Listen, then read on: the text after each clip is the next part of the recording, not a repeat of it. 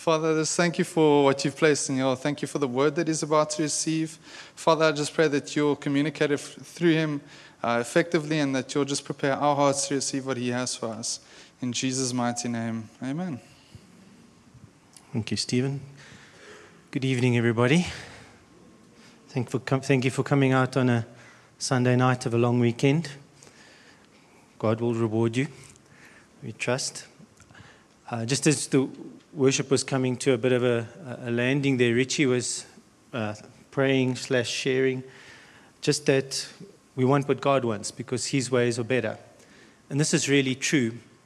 And as I'm sharing tonight, I think this is very important to remember. I think that God wants each of us to take new ground, to go into new spaces, to experience places where we can have fruitfulness or a harvest perhaps where we haven't had before in our lives. But often I've found that when God wants to do these kinds of things in our lives, those journeys start in our hearts.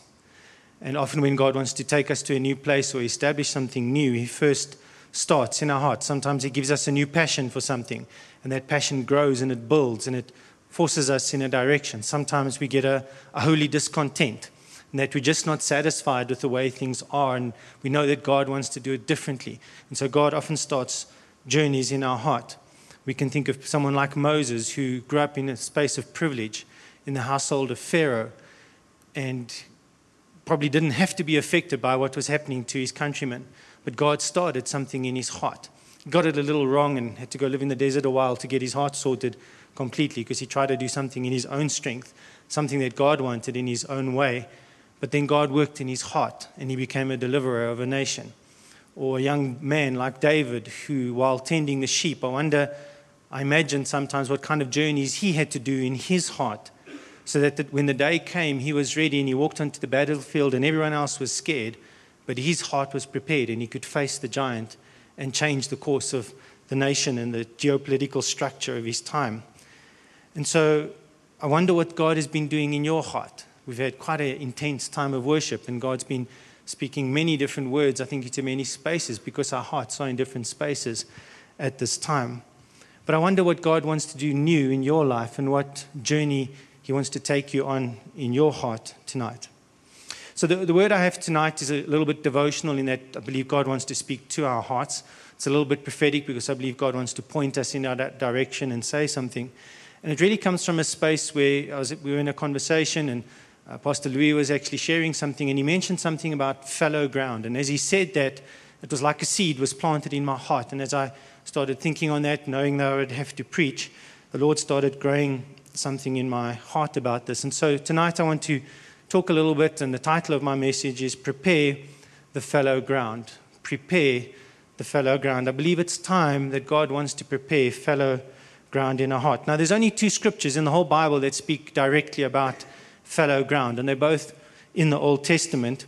And so if you can turn with me in your devices, the scriptures will come up on the screens or in your Bibles. We want to look at the book of Hosea. So if you can find it, Hosea is the first minor prophet. So if you find Psalms and you head right and you go to Isaiah, Jeremiah, Lamentations, Ezekiel, Daniel, Hosea will be next. If you hit Malachi or something, you've gone a little bit too far. And so we're going to read in Hosea chapter 10 and verse 12. I've chosen to use the New Revised Standard Version. It's just a little bit more of a literal translation.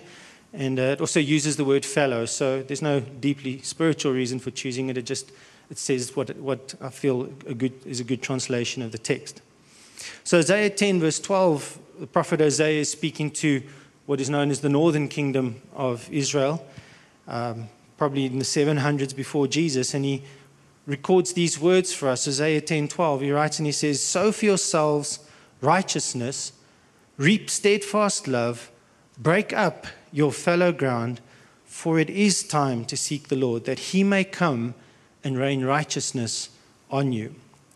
Let's read that again. "Sow for yourselves righteousness, reap steadfast love, break up your fallow ground, for it is time to seek the Lord, that he may come and rain righteousness on you." More than 100 years later, another prophet sent to the southern kingdom of Israel, Judah, has the same message. In Jeremiah, we want to read now, so you just keep going left from where you were.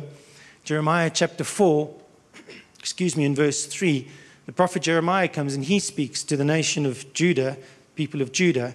And he says in Jeremiah 4 verse 3, "For thus says the Lord to the people of Judah and to the inhabitants of Jerusalem, break up your fallow ground and do not sow amongst the thorns." Break up your fallow ground and do not sow amongst the thorns. It's interesting that more than 100 years apart, two different people groups of the same nation ultimately, but God sends prophets and he says to them, it's time to break up the fallow ground. And I believe that's the word in the devotional space that the Lord has for us tonight, that it's time to break up the fallow ground. Now, as we've looked at this, there's two kinds of fallow ground. Fallow ground is unused ground, but there's two kinds. The first kind is ground that has never been used before.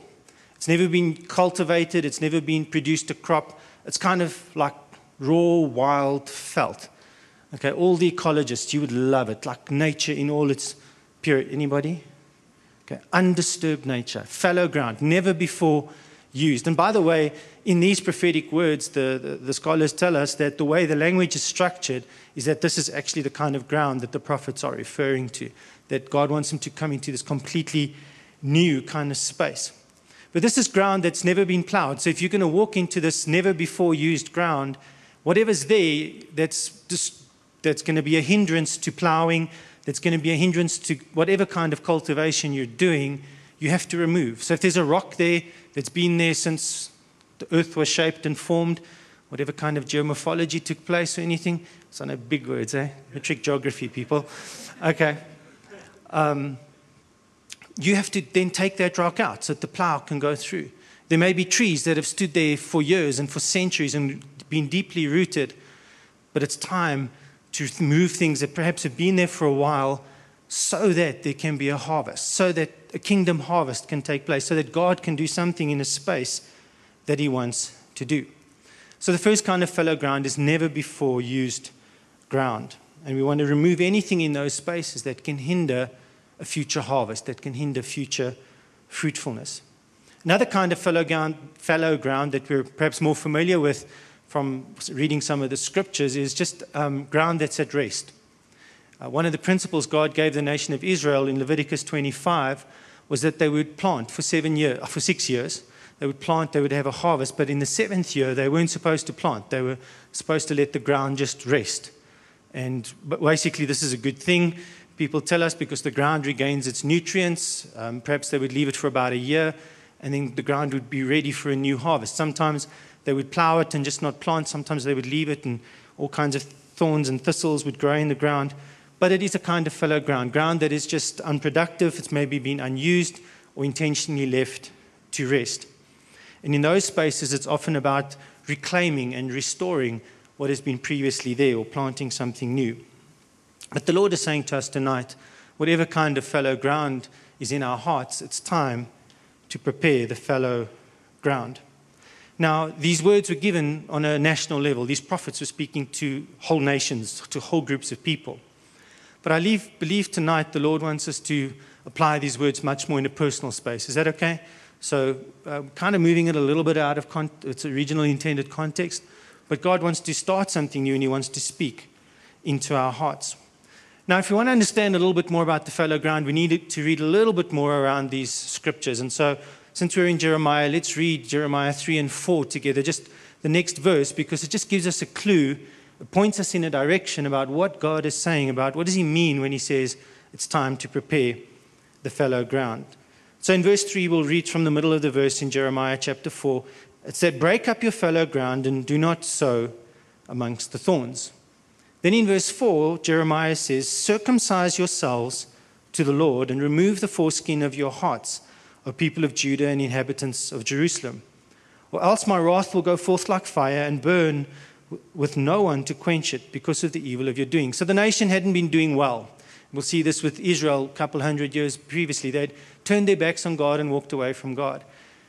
But I think the part to focus on is interesting for me, that as Jeremiah writes and he says, break up the fallow ground, the very next verse he goes to the space of your heart.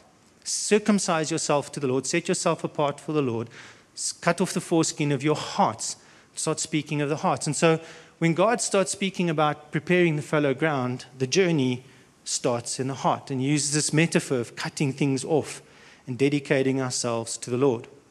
If we go back to Hosea chapter 10, where we were a little bit earlier, and we read some of the following verses there, the next two verses, we also see some elements of this emerging.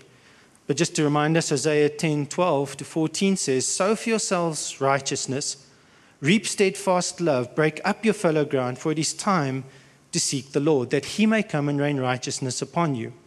You have plowed wickedness, and you have reaped injustice, and you have eaten the fruit of lies. Because," this is why they've reaped all these things, "because you have trusted in your power and in the multitude of your warriors. Therefore the tumult of war will rise against your people, and your fortresses will be destroyed." And the verse goes on to say how, comparing it to some other destruction that has happened in their history. And so Hosea, yes, uses this metaphor of sowing and reaping to explain this concept of preparing the fallow ground. And interesting that he says it's when you've trusted in your own strength and in the multitude of your own warriors that you cannot prepare the fallow ground, that destruction can come. You cannot reap the harvest that you have intended. So let's look at these verses and talk a little bit about how do we prepare our hearts. It's interesting for me in both these verses, it says prepare your fallow ground. I don't want to make too much of one word, but it doesn't say prepare the fallow ground. It says prepare your fallow ground. So for each of us, there's fallow ground. There's ground that we have access to.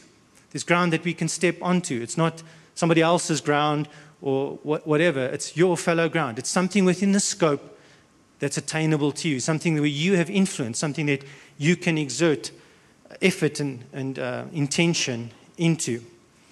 And so if there's anything there in our lives, in our spaces, that is hindering a harvest or hindering future fruitfulness, it's time to prepare the fallow ground. And so we want to look at 4 things that help us to prepare our hearts, that we also get these things from the verses that we've just read.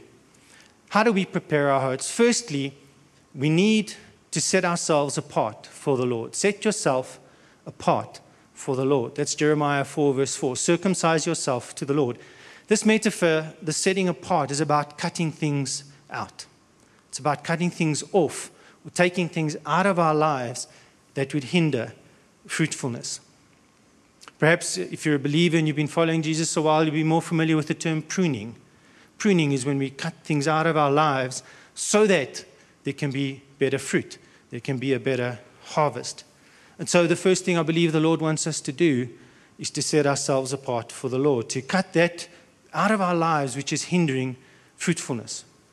So let's use the word sin. Let's cut sin out of our lives. What is sin? It's that which separates us from God and others, actually. That's which separates us from God and others. Let's cut sin out of our lives. Stephen started the service tonight and he said, repentance is a wonderful word. Repentance isn't a scary word. It means you change your mind about something, literally, is what it means. So when the kingdom of God comes, you change your mind from living for your own kingdom or the kingdoms of this world, and you choose to live for the kingdom of God. But often that involves that you stop doing certain things and you start doing other things. That's what repentance points the picture to. So repentance is an opportunity for restoration, not for alienation. Sin is what alienates. Repentance is what restores us and reconciles us to God. And so whatever the Lord speaks to you in your life that you need to cut out, that you need to set yourself apart from, to separate yourself from. It's a well-worn picture, but it's often used to describe holiness, but I think it has some relevance in this concept of setting ourselves apart. If you were a priest in the first century and you worked in the temple, imagine you were. You can be a female priest too, it's fine. Okay. Wouldn't be true to the first century, but you can join in. And you had to go and buy a new knife for sacrifices. So we're not going to get all graphic, you just need a new knife because that's your job. You've got to spill blood. Okay? And so you go to the market and you go to the knife maker's shop, and there's 2 knives lying on his counter. They're, for all intents and purposes, identical knives. Which one becomes the holy knife? Which one becomes the knife that is set apart for the Lord? Well, you're the priest. You pick one. You look at them, they're pretty much the same. You're a good priest, so you haggle on price, get the best deal for the temple. It's God's money. And you choose a knife. And that knife then becomes a holy knife. That knife becomes set apart. It's no longer a knife that can be used for braais and ordinary purposes. This is a knife that gets used for God. And so you're cutting out options. You can't be used for that anymore because you're used for that. So the first step in preparing our hearts to prepare the fallow ground is we set ourselves apart for the Lord. We choose to say, I'm not living for myself, I'm living for God. I'm not living primarily for my own agendas, I'm living primarily for His. That's part of the intention in setting ourselves apart for the Lord. So that's a bit about cutting off. But the second step in this process is about embrace. Hosea said, seek the Lord and sow righteousness. So first part, set apart. Cut out things that are separating you from God. But with that comes embrace. Seek the Lord and sow righteousness, he says in Hosea 10, verse 12. What does it mean to seek the Lord? And there's a common denominator. It means maybe you pray more. It means you try and involve Him in what you're doing. You seek His direction. You seek His advice. But the thing that really matters in seeking the Lord is time. That we take time and we set it aside to spend with God, to pray and ask Him to direct us, to pray and ask Him to show us what to do. Perhaps it's time for prayer. Perhaps it's time for reading the Bible. It's time for fellowshipping and coming to church. Maybe it's time to be with fellow brothers and sisters in Christ. But seeking the Lord takes time. And I'm wondering if each of us just took 15 minutes a day, just for the next while, till you feel you shouldn't anymore, don't need to. Maybe you already spend an hour with God every day, 3 times a day. It's good. But be intentional. Let's just take 15 minutes a day, maybe 5 minutes to pray, 5 minutes to read the Bible, 5 minutes just to wait and say, God, is there anything you're saying to me or anything you're showing to me? We're about 25 days out from Easter, which is a good benchmark in terms of how we celebrate and remember our faith. But maybe for the next season, whether it's until Easter, 15 minutes a day, just to say, Lord, I'm seeking you. What are you saying to me? It's time to seek the Lord. It's also time, Hosea says, to sow righteousness. Righteousness simply in this sense means doing that which is right, and doing the right thing. So how about taking some time each day to do something good, to do something that is right for your own life or for the life of somebody else? Perhaps to show love and kindness to that difficult person in your life. You don't have difficult people in your lives. You're just wonderful. I have no difficult people in my lives. I have to go and find them. But I need to go and find them and seek and sow righteousness, do which is kind. Perhaps it's that person that just you need to be kind to them or just show some care and attention. Perhaps it's that friend on campus or at work where you just sit down and you say, how are you today? And you really mean it. And you want to hear the answer. And then you end up maybe praying for them or asking them if you can pray for them. Sow righteousness. Do good things for others. Let the goodness of God come. Maybe this can be done in your college or in your workplace or in your home. 15 minutes just to sow goodness and righteousness into people's lives. So we cut out, we separate, we embrace, we seek God, and we sow righteousness. We do whatever He leads us to do. But in the verses we've read, there's 2 other pointers that I think are worth taking note of as we prepare the fallow ground of our hearts and in our lives. In Jeremiah chapter 4, verse 3, he says, so break up the fallow ground. And then he uses this interesting phrase. He says, and do not sow amongst the thorns. Do not sow amongst the thorns. Now, in the original context, that meant don't go back to your sinful ways, because the nation had got caught up in worshipping idols. And if they went back to the places that they'd been before, and the thorns there become a metaphor for sin, don't sow your acts of righteousness. Don't take your seeking and go back to past alliances and bad relationships and past places of sin. Perhaps there's areas of your life where the phrase is you've eaten the fruit of lies. You've believed lies about life. You've believed lies about yourself. You've believed lies about others. Don't sow in those places. Don't sow in places where things are growing that should not be growing. If you want a harvest of wheat, there should not be weeds in the wheat field. So be wise where you sow. And that's part of seeking the Lord and say, Lord, where do I sow? Where do I put this righteousness, this righteous effort in. Don't sow into places of the past. Sow into the future, particularly if the areas of the past have been bad or perhaps sinful. Isaiah says a fourth thing to us about preparing our hearts. He says, do not trust in your own strength and in your own abilities. Don't trust in your own power in the multitude of your warriors, is what the New Revised Standard Version says. And this speaks to that if when we're preparing the ground of our hearts, when we're preparing the fallow ground, that we don't allow pride and self-sufficiency to dominate what we do.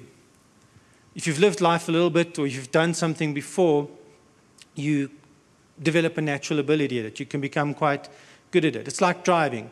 First time you drive, if you don't know this, I think most of you would if I look, it's like difficult because you have to think about like 20 things. It feels like a million, but it's only 20. Okay, but it's like difficult. It's clutch and it's brake and it's this and then you hit the car and you forgot, to turn. But after you've done it a while, it becomes automatic. In fact, it becomes so dangerous you don't think about what you're doing anymore. I don't know if you've ever driven home and then you wonder, how did I get here? Happens to Gideon says it happens often. Oops. Okay. But because it becomes automatic. And so you don't need to trust God in that area because you've got an ability and a skill. But I think when God comes to us and he says, it's time to prepare the fallow ground, what he's saying is don't trust in your own strengths and abilities and skills. Don't be proud. Don't be self-sufficient.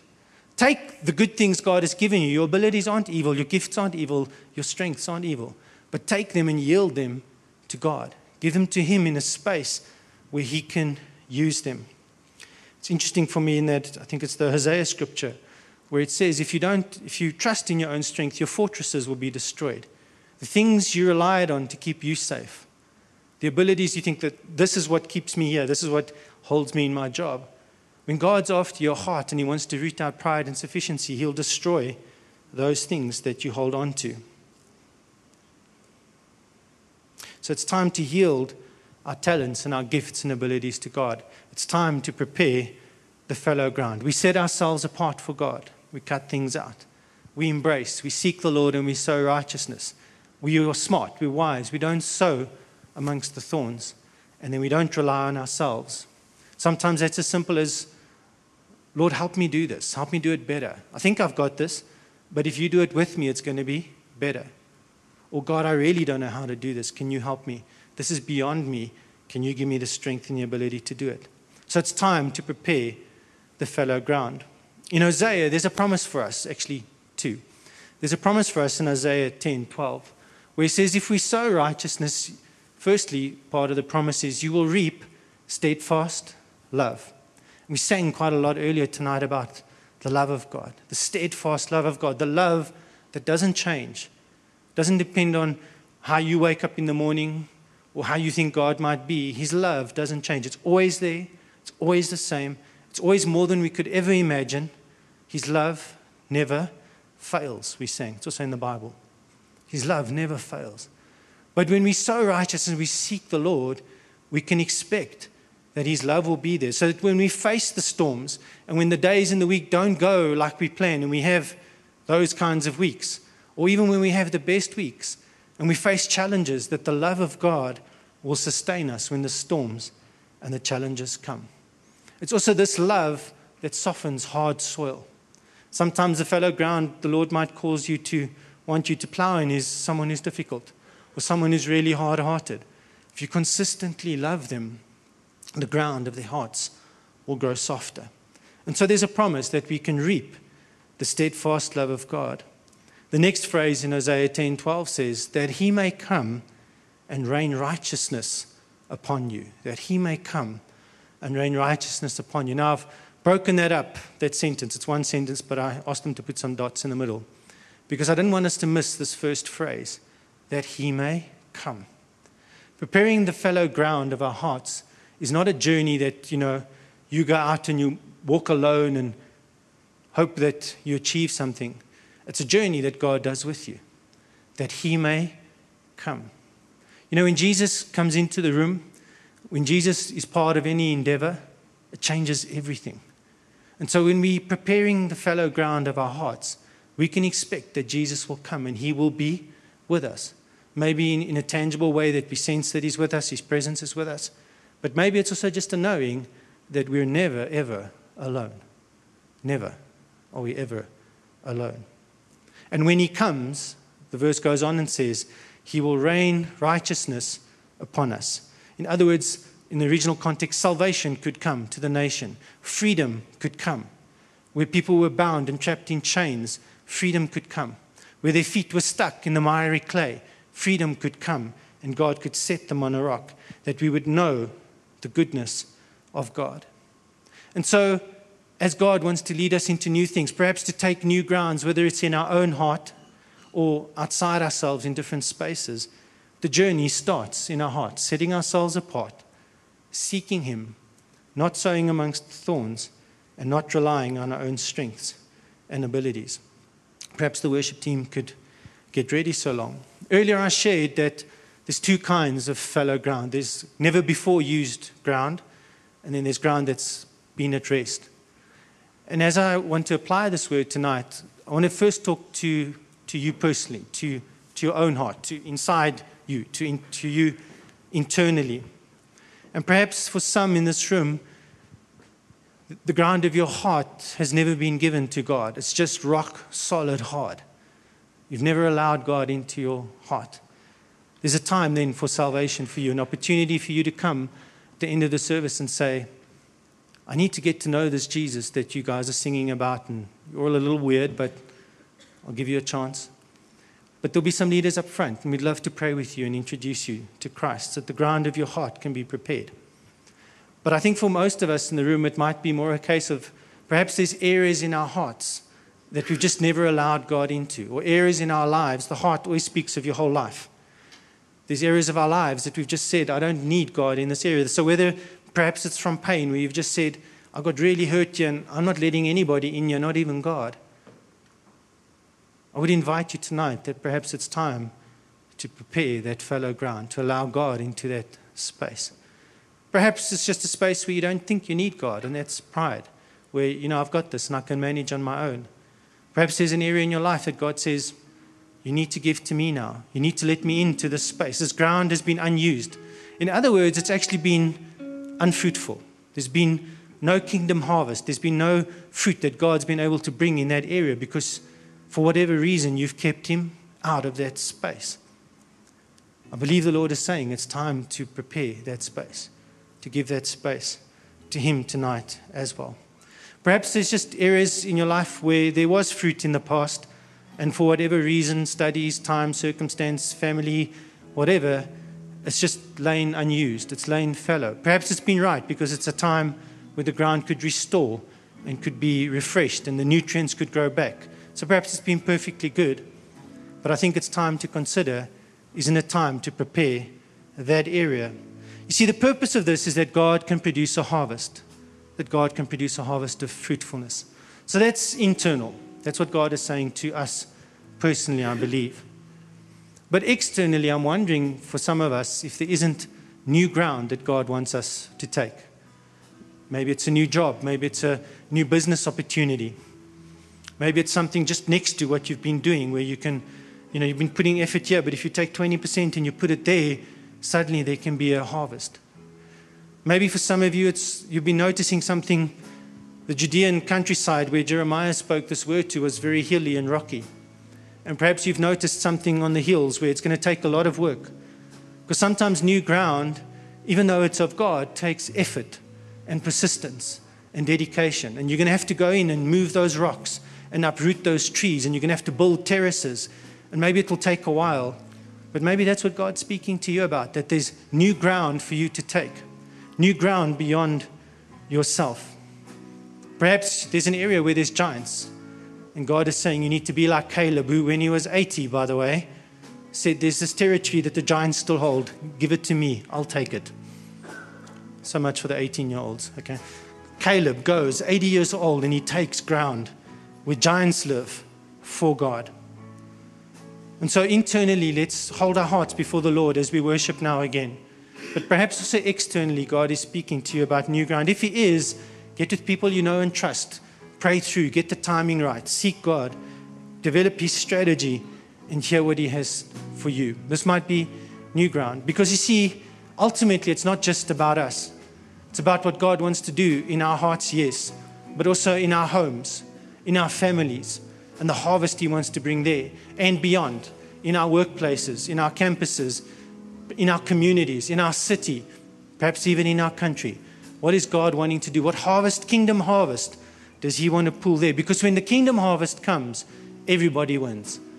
You prosper, your family prospers, your neighborhood prospers, your city prospers.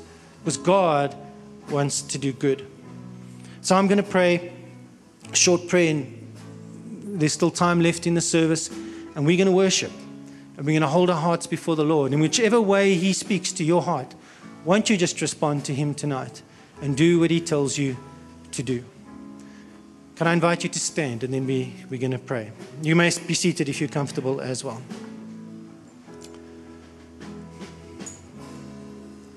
Father, I so believe You've said that it's time to prepare the fallow ground. And Lord, we know that that starts in our own hearts.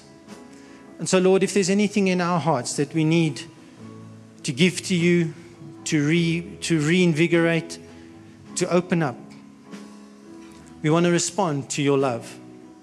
We want to respond to the fact that You are our Father, who is good, who's completely faithful, and who loves us with a steadfast love that never changes. Lord, if there's areas outside ourselves, new ground that You want us to take, won't You stir the passion in our hearts? Won't You stir the holy discontent and begin to speak to our strategy? But most of all, Lord, prepare our hearts, because it's time, Father, we believe, to prepare the fallow ground. And so we're going to worship You, Lord, with our hearts now, with everything we have, so that we can meet with You and we can hear from You. This is my prayer in Jesus' name.